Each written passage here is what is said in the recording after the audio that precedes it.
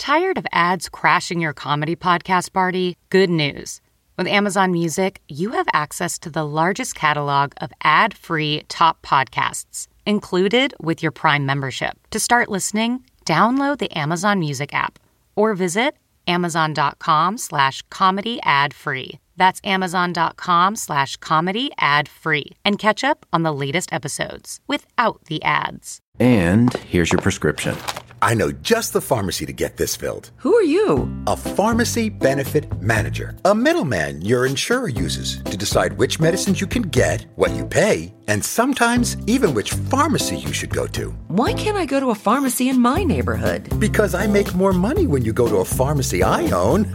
No one should stand between you and your medicine. Visit phrma.org/middleman to learn more. Paid for by Pharma. Yo, and welcome back to Creeps and Crimes Podcast. I'm Taylor. And I'm Morgan. And happy Thursday. I mean, but today is a Tuesday, and we're back on our old bullshit. So you know it's the Tuesday right before this thing goes out. And God is not on our side. No, God's really pissed off at Morgan specifically. At me specifically. So we just recorded our Patreon episode, guys. And all was well. I actually put makeup on to record because Taylor's like, we're on camera, you dumb bitch. Look presentable. Don't look homeless. I didn't say it like that. I said, hey, by the way, I'm going to video this today. Because AKA don't look fucking homeless. But we missed the best conversation because we didn't put it on camera about the women going to war in the dance battle. I know, that was iconic. That is such a great one. Anyway, I do my makeup and I put mascara on and I get here and Taylor's like, God, there's just something wrong with my face. And me, so quick to answer. That was rude of me. Your eyelashes. I said so quick. I said, yeah, it's your eyelashes. And you're like, oh. I said, oh, did I tell you about that? No, that's what I said. I didn't care. Oh, did I tell you about that? Yeah. So anyway, so that instilled some sort of vengeance for Taylor to put a hex on my eyelashes. Okay. So we're recording Patreon. No, my eyes are and we're done recording Patreon and we're trying to get this fucking camera to work and it never works.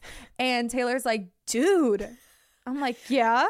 Okay, wait. But pause. So this entire time, whenever Morgan wears mascara, it's a really rare occurrence, okay? And when she wears it, I cannot help but look at her eyes because her eyelashes, they're so fucking gorgeous. And I pay good money with an amazing... Afterlife Lashes here in Knoxville. Even if you want falsies or extensions, go to Afterlife Lashes on Instagram. 10 out of 10. Lexi, she's 10 out of 10. You'll love her. Anyways, so I paid to get my eyelashes to be looking like Morgan's. And I don't know if anybody's noticed or if I've even said anything about it yet, but I ripped off all of my eyelashes one by one in a meltdown a few weeks ago. So I've been like letting my lashes have a little break. So I've been having to figure out how to do lashes again. I have no idea how to do them. I've had lashes on for 6 years, maybe. I don't know. My eyelashes still like long as I've popping. known you, literally. And my eyelashes are still popping like naturally because that's what happens when you go to a good but that is artist. What's different, in a nice, respectful, friendly way. But like honestly, like I have had lashes for so long, and everybody that has known me has only known me with lashes. So like when I don't have my fake lashes on, I look different. Okay, I just look weird. So anyways, I've been staring at Morgan's this entire time. And when we recorded the Piping Hot Goss, I looked at them then. I looked at them when she was recording her case for Patreon. And then I looked at them when I was recording mine. And up until this entire point, the only thing I've ever noticed is that on her right eye, like her left, my right, there has been this like little piece of makeup. Like white. Yeah. Like either like dry, like a skin flake or like I think it was just like packed makeup. Build up. Yeah. Like I didn't do a good job cleaning my face the last 2 days. But that's fair. We've been hungover. So like it's been Morgan's birthday expect? weekend. What did you want? And the eyelashes are going to be dirty. That's right. So then I was like, looking at them, and then I like look over as we finally get this damn video camera set up, and I look over at Morgan. I'm like, dude, what's up with your eye? Have you seen your eye? And I'm like, no, why? What's on it?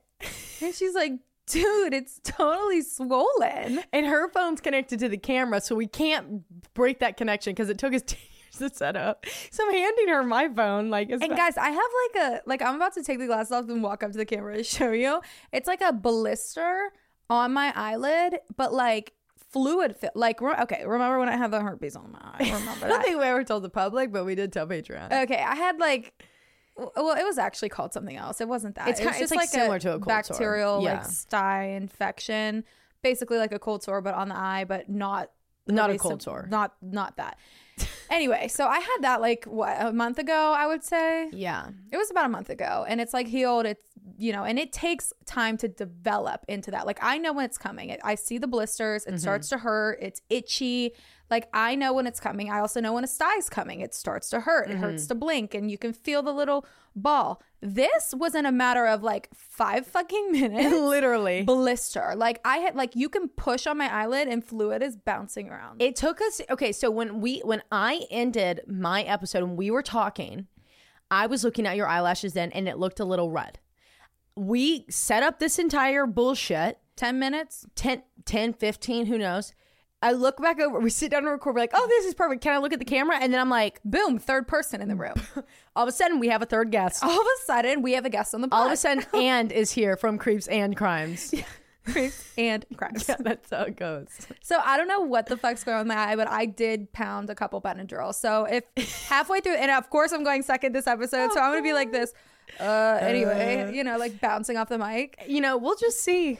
We'll just see where the night takes us. And of course that happens Hopefully to us on not a to the ER. fast turnaround one. Of course. I mean, you know what? We should just know. We get struck by lightning every time. Yeah. Every time. Somebody put a fucking hex on us. Now I feel like my eyes is gonna swell. Now I really thinking my eyes are kind of swearing. I feel like I can't open my left eye. I don't know if I'm just but it is mimicking like you. in the moment, like it just feels like it's getting heavier and heavier. But like it was full blown swollen. I had no idea. Yeah, she had I no didn't idea. even feel it. But like now that I know it's there, like I do feel like it's a little heavy to blink. Honest to God, I swear weighing me it down. might be going down.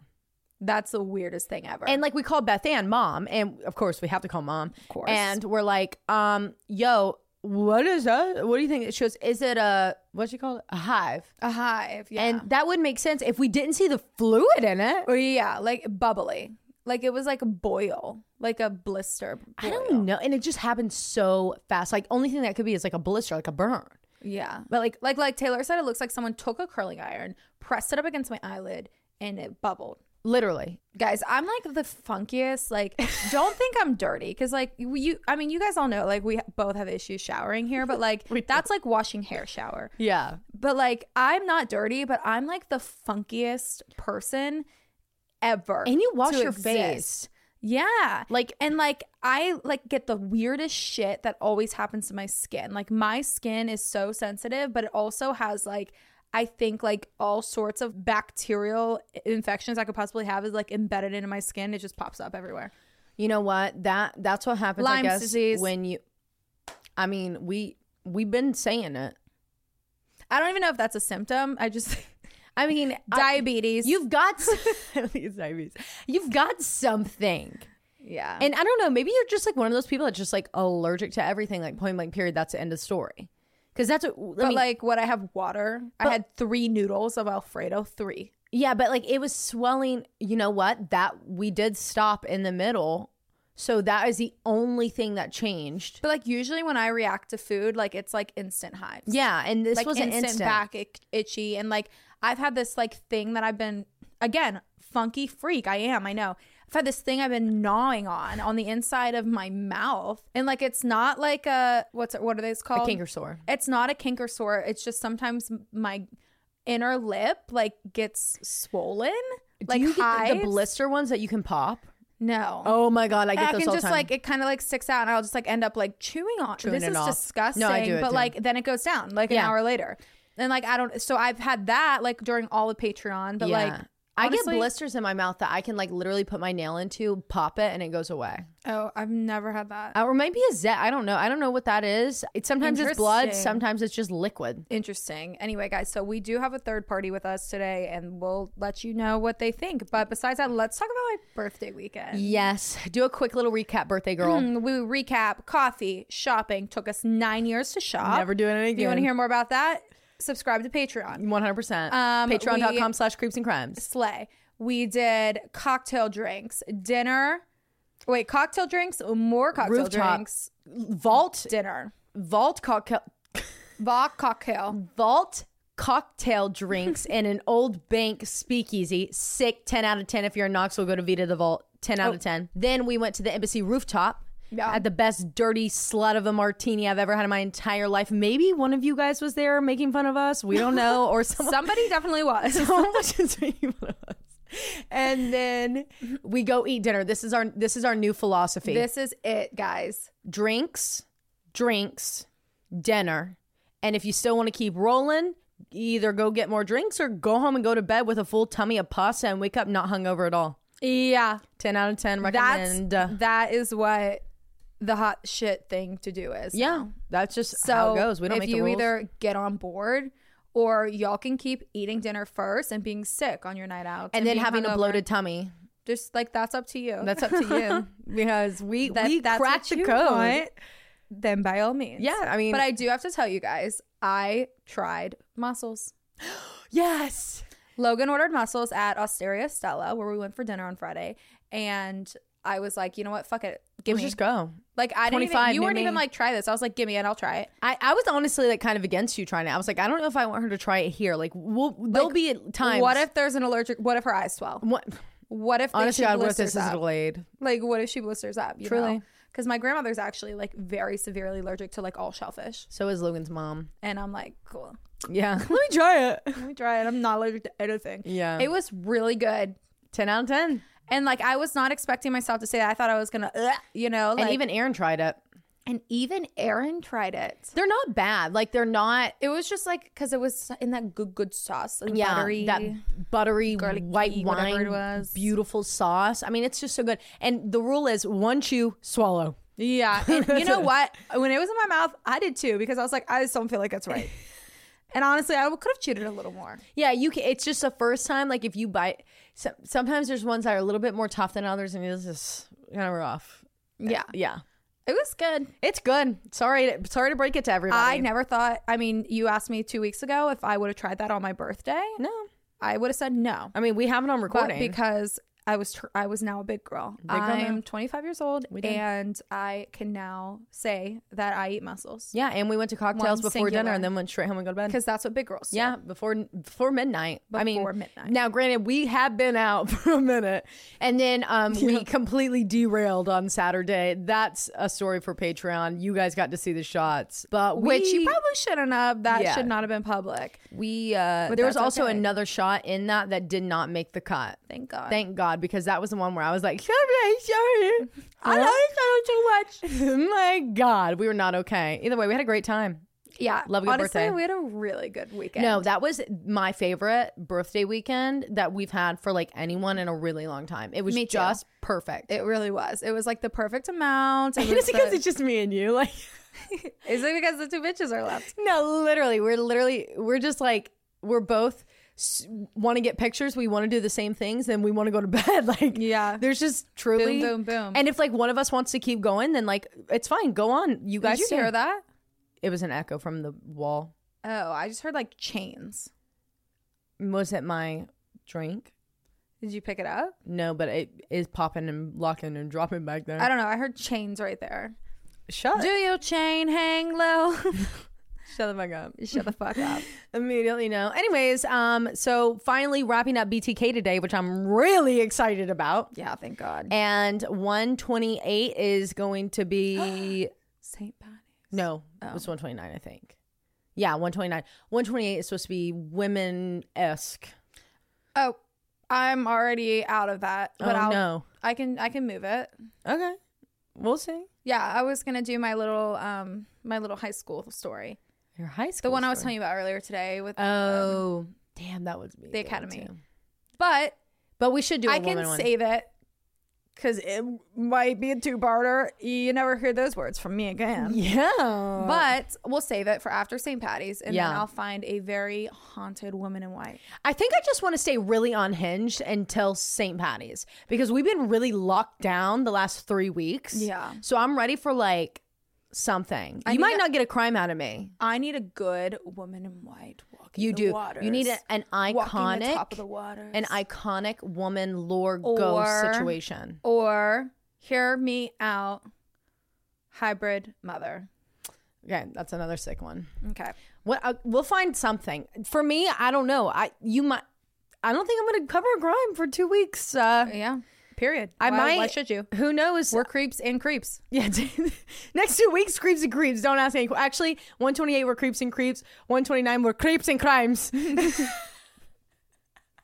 And we're canceled. And immediately, all the Irish people are done. If you're driving, throw that shit on cruise control. If you got a glass, pour that shit up. And let's get Creepy.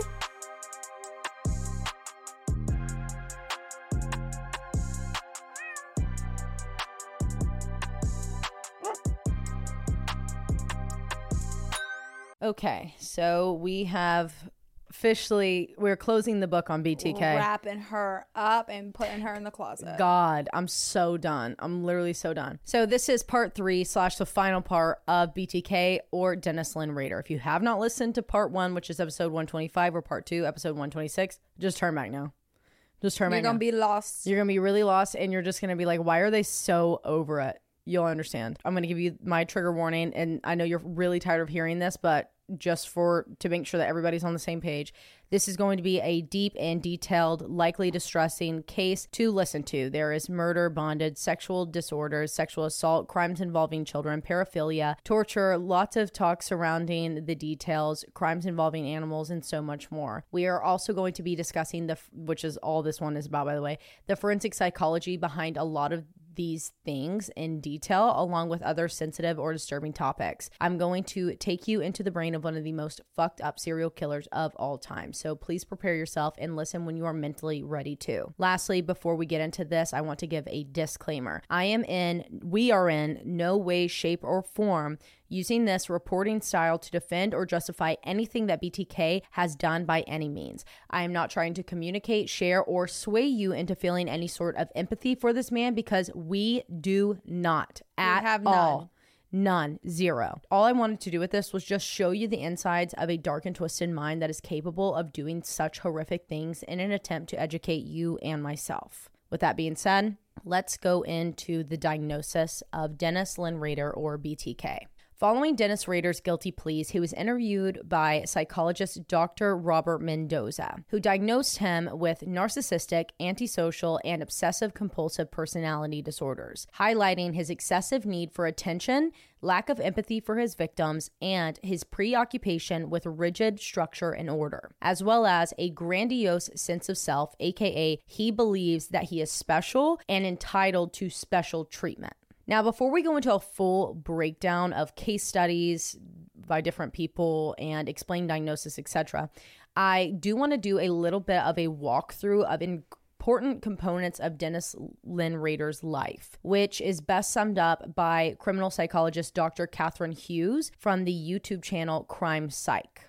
And I'm going to be I don't know exactly how I'm going to do this, but I'm going to try to figure out a way. I think I'm going to try to link a PDF that has all of my sources for this, because this one is like a million more. Of course, I have Dr. Ramsland's book, Confessions of a Serial Killer, as really like the main base of this. I also have Inside the Mind of BTK by Johnny Douglas. So there's lots, but I'm kind of giving like shout outs where I can in the midst, but there is going to be somehow I'm going to link something somewhere to give you all my sources. And if it's not there and you want more. So a childhood breakdown. He was the oldest of 4 sons, quiet, but always there, willing to join in. He wasn't into sports. He preferred hunting and fishing over anything other than that. Others say that he was not neglected as a child. However, he claims, which we know this from part 1 and part 2, that his parents, who both worked many hours to be able to provide for their family, specifically his mother, though, were distant with him. And he grew up on a farm with his grandparents, both sides. He watched his grandparents kill chickens for food because it was a farm, which excited him at a really young age. So at that age, he begins to experiment with taking lives away from animals. In his mid-teens, he begins to undergo these changes that set him apart from his peers. Sexual fantasies, which we learned a lot about how he experienced the Clutter family murder. It was around the same time that he acknowledges for the first time what his future is going to be, which is violent. Like, he had this dark side of him, and he became aware of it and began to embrace it. Further explores killing animals for fun, like hanging cats, rabbits, turtles, peeping through windows of women in his neighborhood, his girlfriends, even his teachers. He starts to break and enter to steal underwear or lingerie or just like undergarments from women that he had been peeping in on, all the while coming across as this normal person to everyone around him and fitting in relatively well. After high school, he begins to come out of his shell a little bit more. He's no longer the wallflower who kind of jumps in. He is the center of attention. And this really kind of starts with his car that he bought. It made him feel special. It made him feel confident. It was a standout car. And he begins to feel more comfortable with friends and females. So we know that like he tried to go to school, it didn't really work out. So instead he joins the U.S. Air Force. He gets out of service. He goes back to college. He works several jobs. He gets married to Paula. They have 2 children, Carrie and Brian. He is a Cub Scout leader for his son. He is a church president, and he's living this normal suburban life. And no one in his life would have ever thought that he would be capable of being BTK. How fucking terrifying. Terrifying. That he lived a double life. Literally a complete double life that never bled through, not once. I mean, that is fucking scary. That's like mind blowing that to people think of. can do that. Right. So what is so interesting, that's so funny you said that. What is so interesting about Dennis Rader is that no one in his life knew who he truly was and what he was doing with his time. For the most part, we all believe that it would be relatively easy to spot characteristics of a serial killer or a psychopath. But this proves that that is not the case at all. And it's actually relatively common that you wouldn't be able to call out these characteristics in a person. An example that Dr. Catherine Hughes uses, how we are in our own lives. So we all have these different roles that we play in different circumstances. As in, if you looked at your manager at work, you look at them as this competent authority figure. But what you don't see is who they are at home or in their personal life, because each of us all have different stories and different phases of our lives. So your manager is a manager to you at work, but he could be a tennis player, a golfer, an abuser, a loving spouse, someone who lost a loved one that was very close to them, and maybe they're having to raise that loved one's children. Like, there could be a million different things that you don't know about that person's life. So fucking true. Right. And similar to this, Dennis Rader had an intense and complex way of compartmentalizing his life, which is really what all of these different pieces of us are. A really good example of this is, when we're doing certain things, we don't consider our other roles. I'm going to break this down a little bit more using me as an example. So if I'm with my family at a family gathering, I'm not thinking of myself as a podcaster in that moment who researches crime cases and criminals. Instead, in that moment, I am simply just a daughter, a friend, a sister, a granddaughter, a wife, etc. Or when I'm researching a case like this and I'm scripting it and we're recording, we're preparing for it, in that moment, I am not a daughter, a wife, a sister. I'm not all of those things. That's not what I'm thinking about. I'm thinking about the fact that I'm a researcher and I'm a podcaster in that moment. In the case of Dennis Rader, when he was in his good side, being a father, a church president, a husband, a son, etc., he was not the dark side or BTK. He was just Dennis. Or when he was committing these horrific crimes as the dark side or BTK, he was not in that moment at all thinking about being a father or a husband, Dennis. A son, right? He was not Dennis in those moments. I have a question. Yeah. And you may totally cover this in a second, but him calling it the good side, the dark side, is that something he did later on?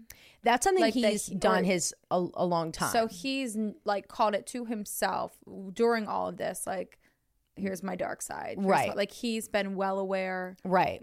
Like, because outsidely aware, I guess. He thought of it as like cubing. And he was like, I have to go do this for the good side because I've got to do this. Okay. So those terms have been stuck with him since he was young. Okay. Whenever he first identified cubing and factor X, which we're going to get to.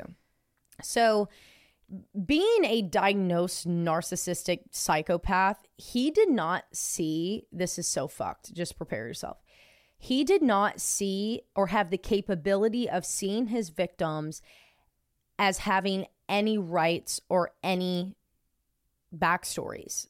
Like how we look at our manager, yes, they're our manager in that moment, but we know that there's more to that person. Right. He did not see it that way.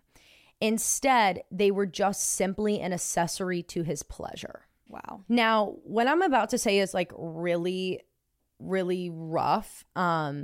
This entire piece is, but who his victims were in that moment, in his eyes, that's all that they ever were and all that they would ever be. And victims, but not even that. Pleasures. Yeah, projects. And he even had this same feeling towards his family. Now, this is what's really, really hard. And I truly like apologize for even saying this, but it's the best way to sum up his life and his mind and put it in perspective for you what being a psychopath is. And Dr. Hughes said this. It's a quote, and it says, "He got married and had children because it created a cover or made him seem normal to those around him. They were his cover story." Yeah. Wow. Because he is a psychopath. And people like this have the ability to appear normal by mimicking others, making themselves seem more acceptable or normal within society, which allows them to hide in plain sight, even from the people that they're closest to. All of this is to explain why, when his cover was blown and he was officially caught by police, he had no problem telling officers and the court every single detail of every single one of the crimes that he had committed and his entire life story, with no emotion, with no empathy, with no problem. He no longer had the cover, and he never saw his victims as anything other than objects that helped him to achieve his pleasure, and his family was nothing more than a cover for the good side. Wow. Yeah. I fucking hate this guy. I mean, so fucked. All the while, though, as he's living this double life and playing these cards the way that he is enjoying following the cases of other serial killers. He was studying them. He loved to call them out, where they had fucked up or where they had gone wrong. And in part 2, episode 126, we walked through the profile, I think it was part 2, where we walked through the profile that was created for BTK by the Wichita police and the FBI investigators that were aiding on the case. In this, they mentioned that he would be overly critical of police investigations on his crimes, which he was, but he was also overly critical of other serial killers because he's a psychopath who truly believed that he was the best serial killer of all time.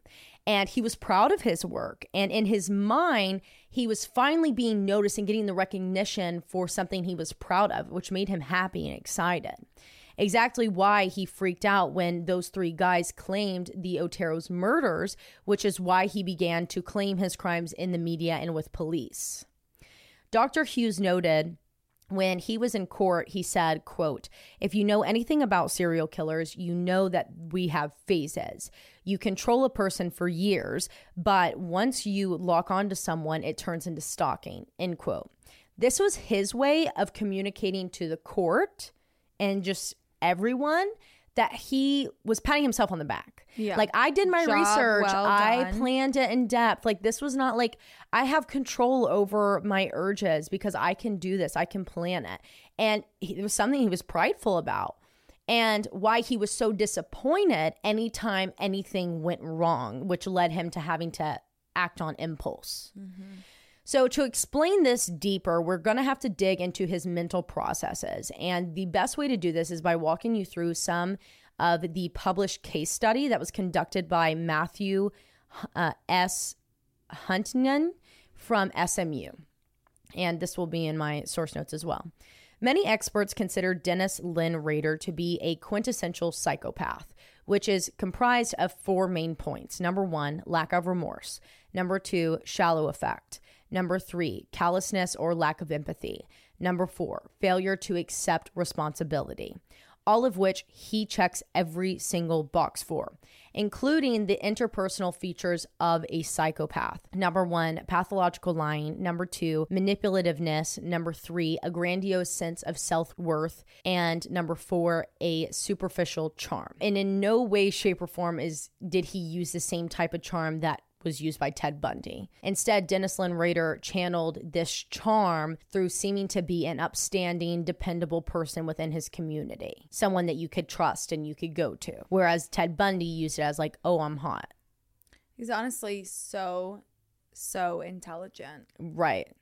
But like, I don't even know if he was like aware that this is what he was doing, you know? Like, I think that's what it is to be a psychopath. Yeah. Is to just be doing that. I don't know. I don't fucking know either. Or like, do you reach a certain level of intelligence that forces you into this dark void of a life? Right. To where I don't even know. I can't even, and we'll have a better understanding of it here in a little bit, I guess, and we'll be able to have more conversation about it, because like, I don't even think I've even digested half of the information that I've put on this, because it's just, I've like had to keep myself at arm's length this entire time. Right. Other experts actually believe that he was likely a goal-oriented psychopath instead of just like the quintessential psychopath. But in different yet relatively important ways, he could also be considered an unconventional psychopath, mainly because of mixed evidence regarding his lifestyle. So there are 4 main lifestyle features that make up a psychopath. And I'm going to first start off with the main 3, and we're going to get to the 4th here in a second. Number 1, a need for stimulation and a proneness to boredom. Number 2, a lack of long-term goals. Number 3, irresponsibility. Though we can see a need for stimulation and proneness to boredom with Dennis Rader, he never could be someone that I would consider to be lacking goals or irresponsible. An example of this mainly has to do with his pattern of crimes. They were all well planned, they were all methodical, and he was very patient, which is why he could take such long breaks in between them. He was using that time to perfect his crimes and his plans. Next, although he had many jobs, he remained steady in his will to work and want to be employed, all the while continuing his involvement with his community and his family. And all of these factors point towards the possibility that he could be considered a goal-oriented psychopath, because he occupied his time well and could maintain relationships and commitments, all the while still providing for his family not only financially, but also with his time and presence in the home. The 4th lifestyle feature of a psychopath, which I left out in the beginning, is impulsivity. Specifically, this is made up of 4 distinct angles or details or whatever. Number 1, urgency. Number 2, lack of premeditation. Number 3, lack of perseverance. Number 4, sensation seeking. Dennis Rader's crimes lacked the aspect of the first 3 details. Like, we can't say that he had like this sense of urgency. He lacked being premeditated. He was like, didn't persevere through anything. He did all of those things. I'm sorry, he didn't have all of those things. But he absolutely, in his crimes, was sensation seeking. I don't know if that made any sense, if you know what I mean. But basically, I'm saying the first 3 don't apply to him, but the last one absolutely does. Sorry, I don't know where I went with that. So all of his crimes were based on his intense fantasies, from which he got pleasure from reenacting them, not only on himself or his victims, but like even thinking about his crimes. Now, going back to his need for rigid structure combined with this seeking of a sensation, there is this sense of risk-taking, which is typical in any psychopathic mind or lifestyle. But in order for him to be able to take that risk, which is where you go out on a limb and you do the thing that your impulsive thoughts are wanting you to do, or your deep thoughts are wanting you to do, because he was so rigid and obsessive, he had to have considered the outcomes and consequences, which he combated with his intense planning and premeditation. In his communications... So then is he really impulsive? So no. Okay. That's basically like, he isn't impulsive, but he is at the same time, only because of the factor of the sensation seeking. Right. So that's why... Which are his sexual pleasures or the murders? His fantasies that he has to perform. Okay. Which is what makes them impulsive, like when you act on them. So that's why I think they say like he can't be considered the quintessential psychopath, because really there are different layers because he was able to maintain this complete double life and take such long breaks between his crimes, which never happens, especially in people that are right, because impulsivity takes over. That want, that drive, that hunger for it takes over. And it was more, but he can contain it. He can contain it, and he learned to contain it by compartmentalizing. He would go and he would have motel parties. He would put on the mask. He would take pictures of himself. He would journal, but he didn't have to kill. Jeez. So in his communications and interviews with various individuals, Dennis Rader maintains his stance that he was a natural-born predator who is driven to kill by an urge that he cannot understand or defeat, which he defines as factor X. However, he also notes that there are few incidences, and none of these have ever been officially confirmed via medical records or like even accounts from family members where he was dropped on his head as a child. If that was the case, then that may explain his psychopathic tendencies and where this factor X originated from. But he kind of like did he use it as like the saying, like, oh, I guess I was dropped on my head as a child? Or was he like, no, I was literally dropped no, like when I was a kid? Like apparently like his family talked about it. Not like his brothers, but I think like his mom and his dad. But it's kind of like he's going back on what he's saying, because then that wouldn't make you a natural born serial killer predator. Right, that's saying that that's more of a, I guess not nurture, but right. That's hard because it's like you become when you because of an are incident. made, right, a made serial killer. But one thing that we do know for sure is what type of serial killer that professionals categorize Dennis Rader or BTK as. And before I tell you exactly what he is, I want to take you through the 4 main types that have subcategories of their own. So the 4 main types of a serial killer are 1, visionaries, 2, mission-oriented, 3, hedonistic, I think is how you say it. Hedonistic. like narcissistic. I want to think it's hedonistic. Maybe. And number 4, power control. So let's walk through each of these. Number 1, visionary. Someone who kills because they, and guys, this might be like kind of triggering because I'm literally reading the basic definition and giving examples, and they're very More graphic. Yeah, they're not great. So a visionary is someone who kills because they believe that a person or an entity is commanding them to do so. They most likely are disorganized killers and suffer from some form of psychosis, causing them to lose touch with reality, which leads to hallucinations or hearing voices that are not real, while holding on to these delusional and extremist beliefs that they have. They typically choose their targets at random, they lack planning of their crimes, and they put in little to no effort to cover up their crimes. Though that seems it would be easy to catch them because of this, instead, because they don't have any, because they're disorganized, they change their MOs. They kill different every time that they kill. So it's hard to connect and link to past crimes and current crimes and track them down, especially back in the day when we didn't have DNA that could connect people. Right. It was only based off of MO. So examples of visionary serial killers would be Herbert Mullen or the Son of Sam. So number 2, we have mission-oriented serial killers. Someone who kills in order to, quote, rid society of a specific group of people, and their mission is to kill as many of this group of people as possible.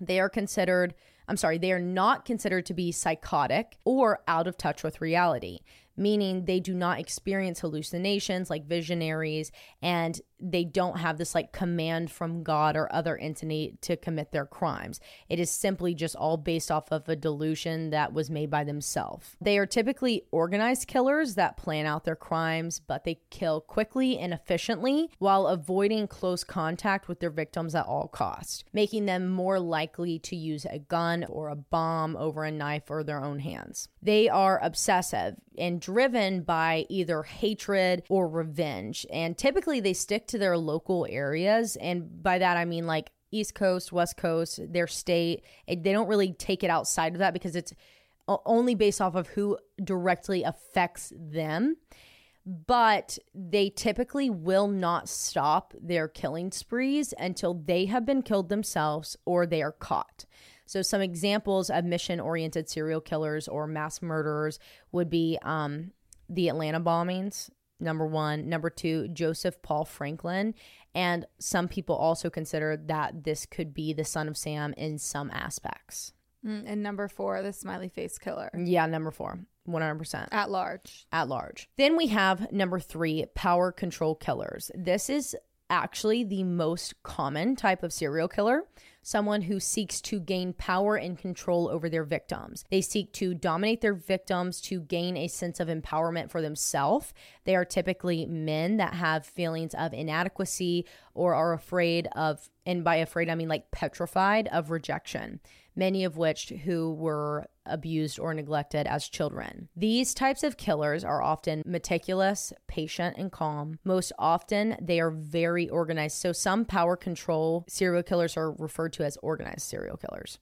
Because they're extremely organized in every single one of their crimes.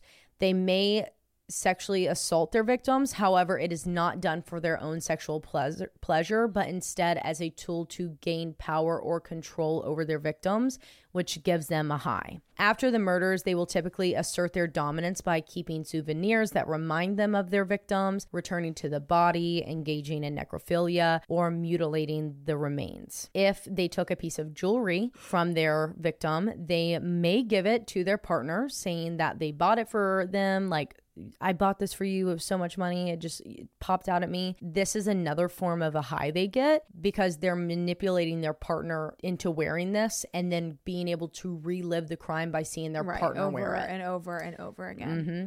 Examples of this include John Wayne Gacy, Gary Ridgway, who was the Green River Killer, and even some consider Ted Bundy to be a power control. And I think so as well. I do too. Finally, we have the hedonistic.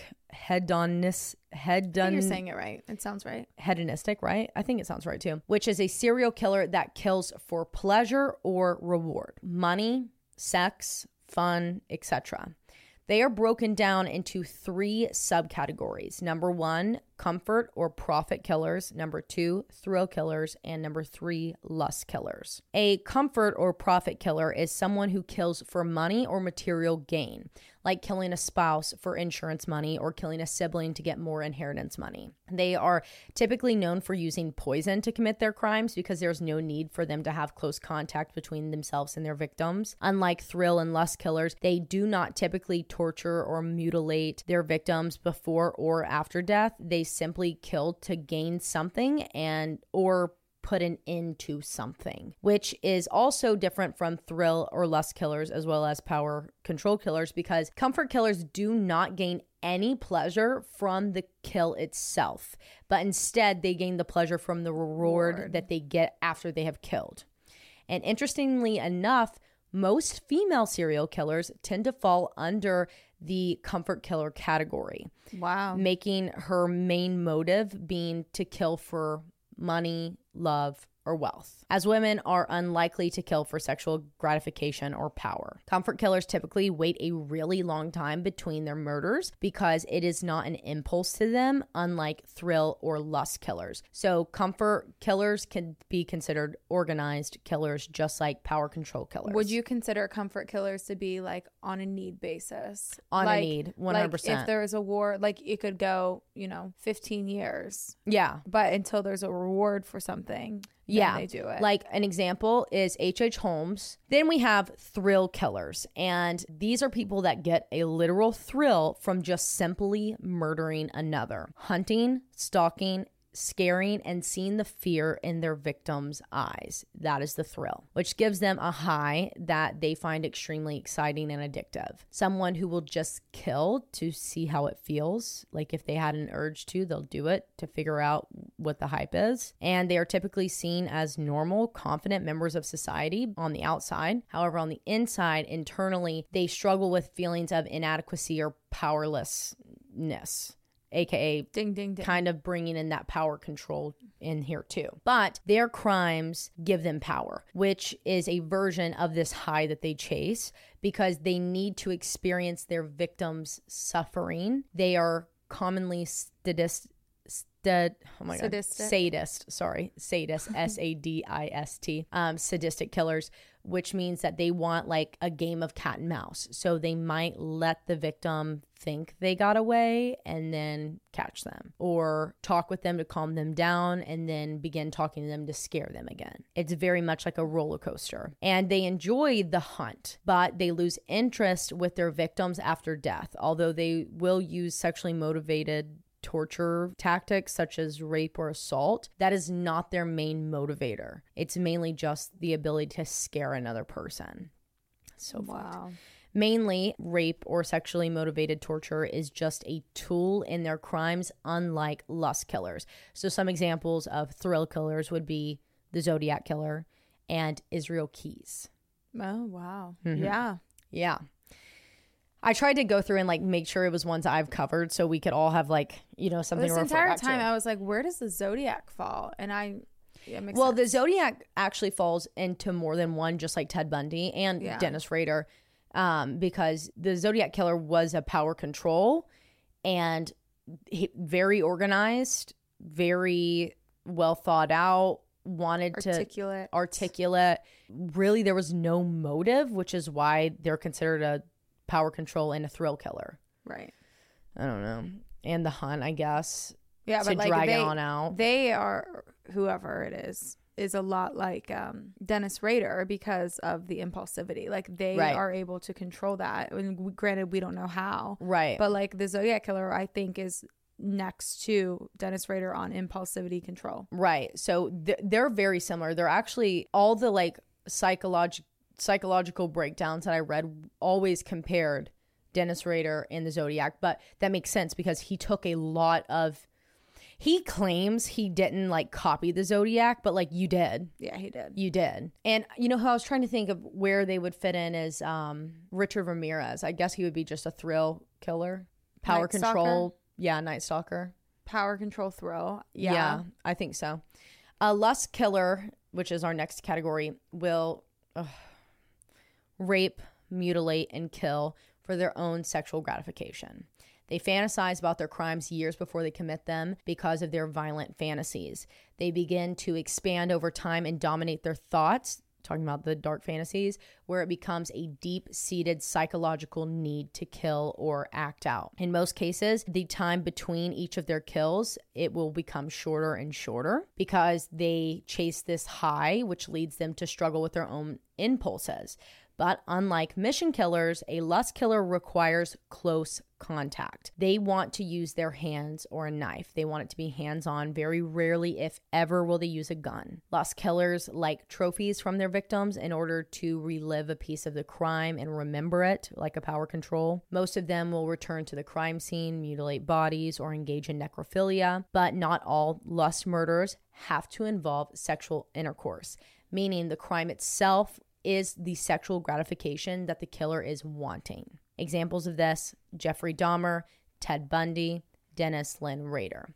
But Dennis Lynn Rader is actually considered to be an organized, power control, hedonistic lust killer and thrill. He also had like aspects of thrill. But in my opinion, I feel like thrill and power control are kind of similar in a way, other than like power control seems to have a lot more, like hedonistic killers seem to have a lot less impulsive control, whereas power control do have a lot of control. Yeah, he's got my mind fucked right now. Yeah, I'm mind fucked. And like walking, I know this, but like I've never like walked through it all in one moment to be like, you know? Yeah. Okay. So like Dennis Lynn Rader, many hedonistic or power control serial killers have military backgrounds, such as Gary Ridgway, Israel Keys, and Jeffrey Dahmer. On BuzzFeed Unsolved, Dr. Eric Hickey, who is a criminal psychologist, discussed this topic further.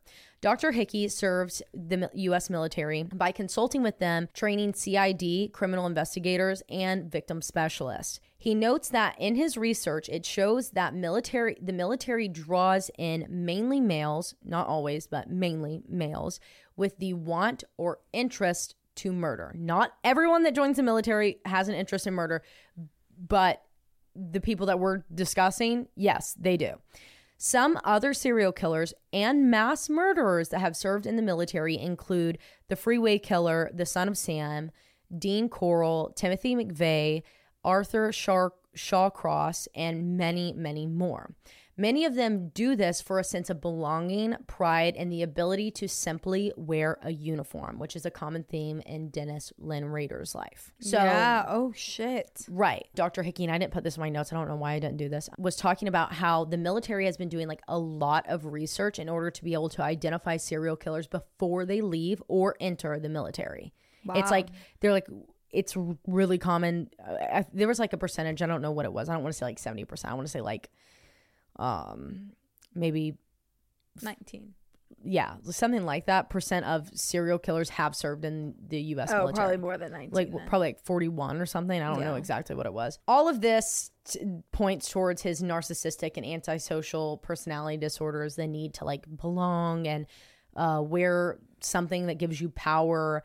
And he had this urge to belong and to be accepted, which was kind of where his good side came in. That's where he felt his sense of belonging in the church, as a husband, as a father. He had roles that kind of filled in the gaps for him. All the while, he needed to be special and stand out because he believed he was better and more skilled than anyone else around him at all times, which is the dark side. Basically, all in all, he killed for pleasure. He had zero empathy. What was the first breakdown that you did? Not types of serial killer, types of psychopaths? Psychopaths. He's a little piece of each one of those, and he's a little piece of every single serial killer. Like, it's like puzzle pieces. We're all put together from every fucking section that you talked about to make Dennis Rader. Right. And the only thing that really makes him like stand out from being just like the quintessential psychopath is his lifestyle, which is what pulls him away from most pieces of everything. Yeah. The fact that he could exist in real life with normal people around him, no one knowing, that's like what makes him stand out so far. Yeah. And I guess like similar to the Zodiac killer, like no one in whoever the fuck the Zodiac killer is. Right. Seriously. Not the guy they said it was. No, it's not. It's not you, Marty Bass, either. Well, anyways, he had zero empathy. He was absolutely a psychopath, no matter how you want to put it. Was he born this way, or did he become this way as a result of feeling neglected, being dropped on his head, experiences that he has as a child? We will probably never know. But Dennis Rader demonstrates that psychopaths are not easy to identify, which is why it is estimated that 2 to 3 people per 100 may be psychopaths. And this is like according to a study done by Dr. R.D. Hare. wow. And he really puts into perspective the argument of nature versus nurture for psychopaths. Truly. For serial killers. Yeah. In general. Because like you said, he kind of backtracks when he's like, I just dropped on my head and not all of his family saying it. But like, he is truly a nature-made serial killer to me. Nature instead of nurture. Yeah. I don't know. I truly like it don't. wasn't his lifestyle. He was I don't think it born. could be his lifestyle because, I mean, his 3 brothers are like, you know, and now they're probably mind fucked because their brother's a damn serial killer. But like, you know, there's not been really any other reports about anything else going on in the family. And I'm sure it would be there if it was. Sure. Like, only thing I've ever seen about his siblings was his youngest brother, I think, ? Maybe his second youngest brother was kind of the troublemaker, like always acting out in school, but like I feel like that's just like a younger sibling, you know what I mean? Yeah. There's always got to be one, and he wasn't that one. So that's another thing that's really odd. Like there's 2 parts that I've left out because I just, in my opinion, there's not enough evidence backing these up to like really like go into depth about. So like take these with a grain of salt. I just want to mention these to you guys for, I don't know, I guess food for thought. There was this one instance that he recalled. First, let's talk about his mom, because a lot of this like centers around his mother and feeling neglected by his mother, or feeling like she, you know, she could be everything in the world. She could be a good friend. She could be a good employee, but she couldn't be a good mom. Like that was a quote that we read from him. Yeah. Dr. Hickey on the BuzzFeed Unsolved kind of addressed his relationship with his mother, and so did Dr. Catherine Hughes from Crime Psych. Now, Dr. Catherine Hughes talked about basically perspective is reality. So if a child is experiencing something that they can't express or process in a home, no matter what it is, even if it can't be seen on the outside of the home, they combat this in different ways. Sometimes it's by killing animals, acting out in school, wetting the bed. And he showed many of these things. But then Dr. Hickey discussed his mother and what the role that she played in it. And there's two main places in Dennis Rader's life that he is quoted on multiple occasions talking about times he felt humiliated by his mother, which is why he was really scared when he got in that car accident to go home. But he wanted to go home instead of the hospital because he was afraid he was going to get humiliated in public versus being humiliated in his home. So one of the times that his mother humiliated him was when he was young. It was one of the first times that he had snuck into her room and got her slipped. He, I guess, had an orgasm and it had gotten on his boxers. And his mother saw it when she was doing the laundry and brought it to him and said, "Are you masturbating?" And of course, he's like not going to answer. I guess he was like 11 or 12. She said, "Those who masturbate, God does not let into heaven," or something, using like religious fear as a tactic in order to keep him pure, I guess. I don't know. And Dr. Hickey broke this down and was like, well, let's look at it from a Freudian concept in terms of he was humiliated by his mother in that moment, but that's humiliating for a mother to have a conversation with her son about. Right. Most of the time, mothers would take that to the husband or the father figure in that person's life and say, hey, do you want to have a conversation with them about it? Or because they're so young, like it just happened. Like it's puberty. It's a natural occurring thing for people going through puberty to experience. Right. And Dr. Hickey was like, that had to be fueled by something within her.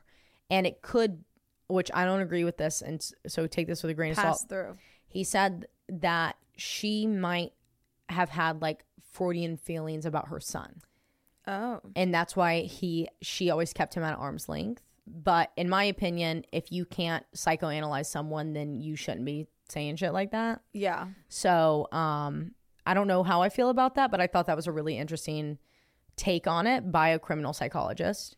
Yeah, I was not expecting that. Right. And then it was also around this same exact age that he was in class and something happened, like he failed something or he spelled something wrong or his teacher forced him to read out loud in class and he was embarrassed because he couldn't read well, he couldn't write well. And his teacher humiliated him and it like pissed him off. And like he was a really good kid in normal life. So he didn't really act out in class, but instead he started peeping on her. And he stalked her for years. Like he wanted to make her a victim eventually. Yeah. Like he held that grudge. Yeah. And that's like another thing that fueled him to wanting to see a woman in bondage, seeing a woman helpless, powerless. Because to him, like women kind of held the power in his life because he so took to heart what his mother thought about him and other females in his life. And then lastly, this one just blew my fucking mind. And a lot of people claim that it's not true, including his daughter. I do want to mention it because it is in a few of his writings. But again, he's a compulsive liar, psychopath. So like, I don't know. What do we believe? What are we going to believe? Either way, whenever that first, I think it was Shirley's poem or one of the earlier notes that he had sent in, it had been published in the newspaper. He had killed that night, came home that morning, was having breakfast and reading the newspaper with his wife, Paula, while the kids were eating. And that paper, the note that he had sent was in the newspaper. And he spelled something wrong as BTK. And when Paula saw it, she goes, oh my God, that's so weird. He spells it just like you. I wonder if he went to school with you. Shut up. And he was like, what? Let me see. And he was like, God, that's so weird. And she like dropped it and like didn't talk anymore about it. But he said that in that moment, he thought if she was going to continue that he was going to kill his wife, which then again reinforces the fact that he has no empathy, no feelings. Right. He does not have the ability to care or feel any sort of emotion towards another human. And they were a cover, which is so fucked. And I like couldn't imagine being his children. And like I said, like if I heard that being said about my father, like no matter who my father was, like your father literally played this role in front of you. And to you, he was an amazing man. Right. And that's why like reading Carrie's perspective of it in her book and listening to her talk about it on 2020 was so eye-opening. But oh, I've got to watch her. You've got to watch. You've got to watch. Wow, because it's Taylor. mind-blowing. Yeah. I'm really happy. You need to pop a bottle of champagne. Thank God BTK is done, babe. I mean, that was so fucking interesting. Yeah. What about, I wanted to ask, but I couldn't remember their names. The Canadian couple. Barbie and Ken killers? Yeah. Ken and Barbie killers? What would you classify them? Oh, God. Well, Carla, so it's Paul Bernardo, and Carla Holmes. Paul was a lust killer, 100% impulsivity. And I think that would make Carla a comfort killer because she's doing getting it. the reward for Paul. Mm-hmm. Yeah, because she was just like such a tag along for, right, but also not really. So both they were didn't know hedonistic. where she was. Yeah, But I think he also does have like the same. He wasn't organized, but the power control situation. But still, like that's the same with thrill. That's the same with hedonistic as a whole. Like being able to control something, even though it's not considered a power control, because being organized and disorganized. Yeah. Wow. Really interesting. You're really fucking good. Honestly, I think I'm a psychologist. Honestly, I think you should be. I think I should be too. That's all. You know, that's so crazy. I literally wanted to be that. Here we are. I'm doing it either way, and I didn't have to pay for school to do it. Period. Poo. Just Dr. paid for Taylor. school for no reason. That's what we did. That's exactly what we did. For what? For why? Literally. Alrighty. Today I have. Okay, so update, guys. I am actually crashing really hard right now. We had to give her 2 Benadryl. I don't know if we said that in the intro. And I'm like actually falling asleep on mic. So, and I'm afraid if we wait any longer, she's not gonna be able to get home. Not that like we couldn't take her clearly. I but couldn't even read the first sentence. No. And if you're watching on YouTube, you've seen me fall out of the chair. Just shut up if you were watching on YouTube. Because I'm falling asleep right here. And I knew Morgan was going down bad. That's why I was talking like. I was kind of trying to take up some more space just in case you wouldn't be able to make it through. Because I know this is like your shit, like talking about the psychology. And you did so good. And I was fighting for my life, trying to just like. I know you were. I was like pinpointing, like picking up conversations, like. See, I can't even talk. Oh my God. Picking up sentences that she was saying, and then I'd sit here and dwell on it, and then I'd be like, she's gonna find me. I'd think to myself that she was gonna find me on the ground, and she'd be like, Morgan, wake up. Morgan, wake up. Like I was okay. I'm fucking drunk or something. No, you took 2 Benadryl. Anyway, so 2 Benadryl lay me out. Like I don't even know how you're still breathing right now. So I have to come over tomorrow. Yeah. So we're gonna try to get this recorded tomorrow. And if not, we'll do something else small. We'll pick up in 1:30. It's just let we're her do fucking something ourselves small. because we have I'm going out of town this weekend for my brother's wedding. Yeah, but that's okay. Like even if you don't, like I mean, I've literally talked for 1 hour and 5 minutes. So if it comes down to it and you can't, and we don't have the time to do it, I would rather not rush it and you be able to enjoy your brother's wedding and this meeting that we have that's extremely important tomorrow. So, I mean, we can just cap this at BTK if you can't handle it tomorrow, and if not, then you get to. I mean, and if that happens, you get to hear her case on 1:30. Yeah. And then if not, then we'll figure out something to do tomorrow. And you won't ever hear this. You won't ever hear this. You won't ever hear this. But if you're hearing this, then Morgan did not survive. If you're hearing this, I'm dead. She's not dead. Okay, love you guys. Love you, bye.